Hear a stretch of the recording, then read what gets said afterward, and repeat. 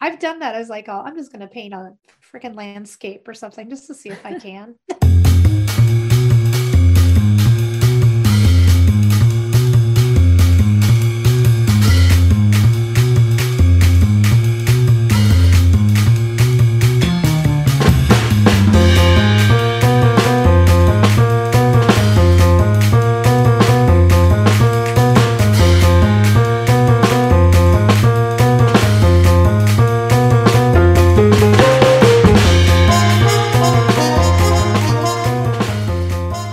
Hello and welcome to Off the Easel. Today you are here with Sky Becker Yamakawa and Catherine Moore. Hi, Catherine. Hi, Sky. Hi. So tell me, what have you been working on? Well, this week I am getting started on some sketches for an upcoming show that'll be down in LA at Gallery 1988 for a show called Smorgasbord. So everything is pop culture food related. It can be like maybe a restaurant that was in a movie or a TV show, or maybe like a specific food that was focused on or something like that. I kind of am leaning towards doing, I don't know if you ever watched Pushing Daisies. Did you ever see that show? I didn't. Oh my God. I love it. I always encourage artists to at least look at one episode because the design is gorgeous. Just everything works so beautifully together. It's a very quirky, very fun show. It was unfortunately canceled like way too early. I think it was maybe too highbrow for a lot of mainstream America. Okay. You know what I mean? I absolutely adored the show and was really just bummed it was canceled. It takes place mostly in a restaurant called the Pie Hole. So there's the main character, he's a pie maker, and every pie in the show looks delicious. Actually, my friend and I we'd watch an episode and see what pies they were making that week, and we would try to like recreate a recipe to try to make that pie from that show. Cool. I might do that. Yeah, I think that's what I'm going to be doing. So I think that'll be fun. Yeah. How about you? I'm putting some finishing touches on a Frida piece for the annual Frida Show at Picture This gallery that opens in the fall. Nice. Yeah. Yeah. So that's it. Well, we will be right back to talk about staying true to your style. Hello and welcome back. Today we are going to talk about staying true to your style. What does that mean? Why should we do it? And how do you do it? First, what does that mean? How would you describe that, Catherine? Style is basically the look of your work. I can walk into any show, and if I know the artist, like I'll go, oh, that's Josh Coffey's work. That's Sky Becker Yamakawa's work. I can very readily recognize who painted that without even seeing a name.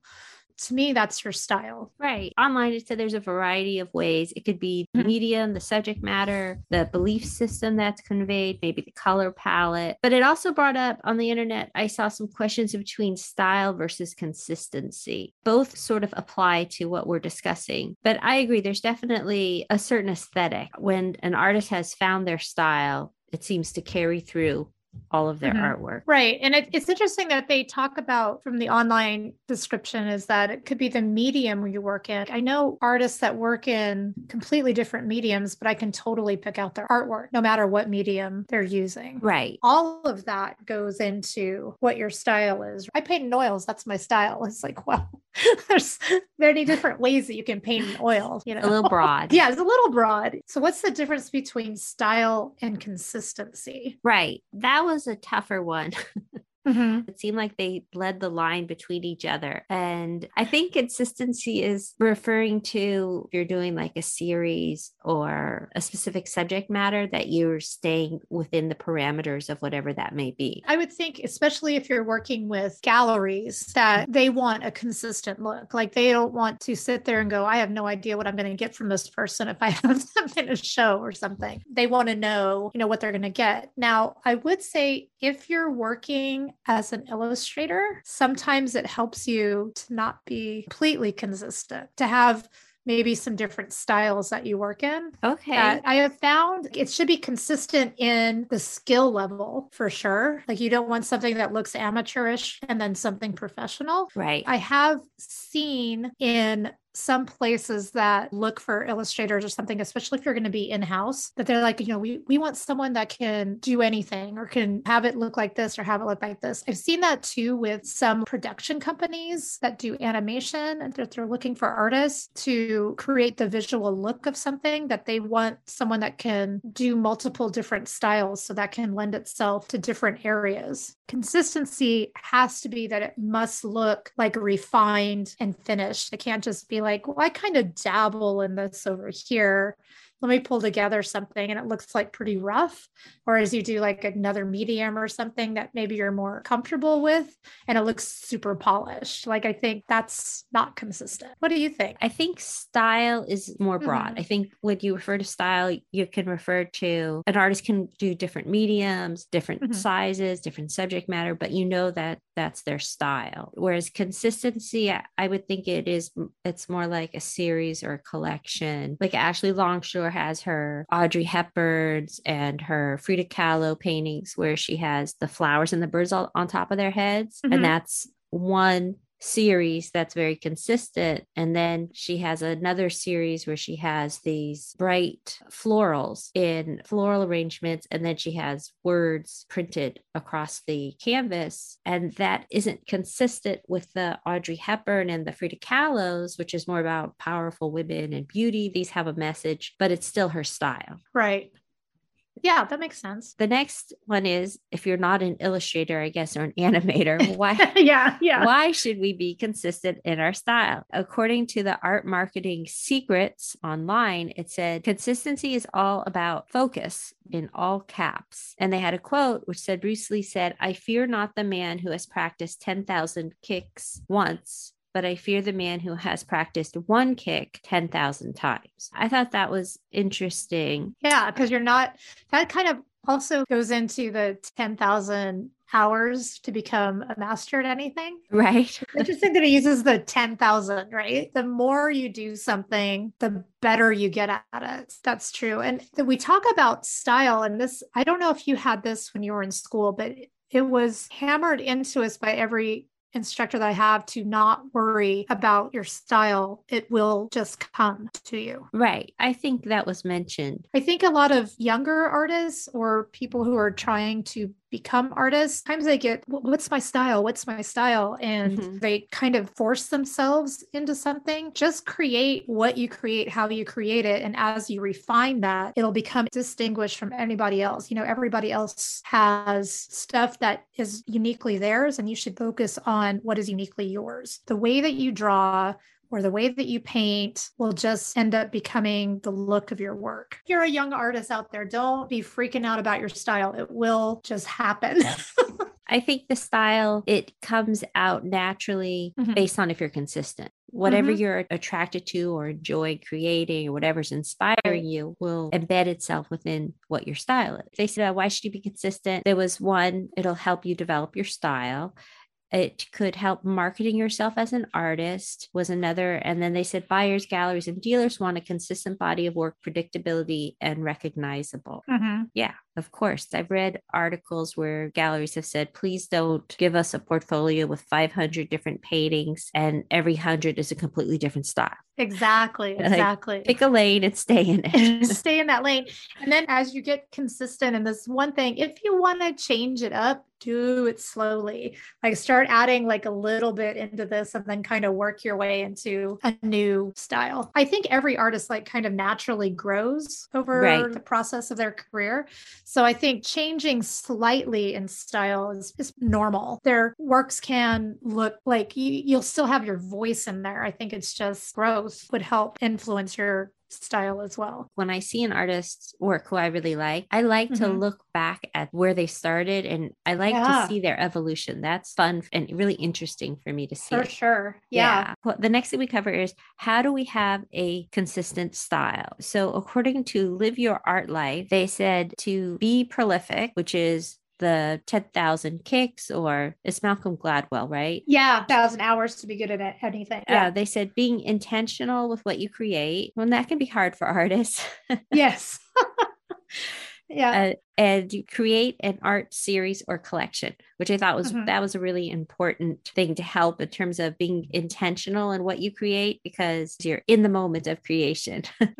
Yeah, for sure. And Yeah. you're like really passionate. But I think if you have a series or a collection that you're working towards, then it corrals your It really creativity. does. Yeah. And it does help you to get that focus, like we were talking about earlier. If you're just doing these one offs, you can do that for days. But when you're working on a series, that whole series has to, when you see it as a set, it's got to tell one story, one thing. Where you're always doing one offs, I think one or two things either happens. Either you have just a ton of random different paintings, or you end up just saying, I don't care. This is what I paint. I'm going to try to be as consistent to my brand as I can be and bend it to work within whatever that show is. Right. Exactly. It's fun to do all the one-offs that were fun. It is. It's a lot of Yeah. fun. And when Yeah. you're focusing on a series or collection, to be able to do a one-off for group shows is really nice. It's sort of like you get to take a breath. Take a breath. Just do something else for a minute. Well, it's just like, if you're, and even if for anything, it's like if you're constantly doing stuff for shows or whatever, it's nice to just even do something for yourself now and then. Oh, just to break definitely. that. Great. We'll be right back with art news. Hello and welcome back.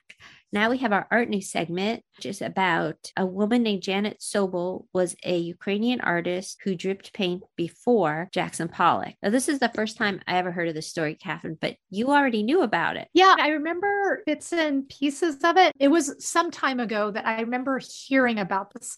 And I don't remember if maybe I was at a show when we were talking about it, or I was this group of artists and talking about it and it came up, or if it was something that was actually mentioned in one of my art history classes. But it was many years ago. Okay. It was a long time ago that I remember hearing about it. And I didn't really look too much into that, only because Jackson Pollock's work, it does not really resonate with me. So it's not something I'm super interested in. So I think I just went, oh, that's interesting that there was this woman artist before him. And then I was like, well, that doesn't surprise me. But I made a note of, oh, that's interesting I didn't really research it more than that. Yeah, so I guess she directly inspired Jackson Pollock with a painting that they called the Milky Way, because she used drip paintings, and they said Pollock is recognized as one of the most important artists of the 20th century because of his drip paintings, but few people know that he was influenced by Sobel after seeing her work in an exhibit, yet Sobel is a footnote in Pollock's story. Now, I'm basing this off of the Pollock movie, which I saw many years ago.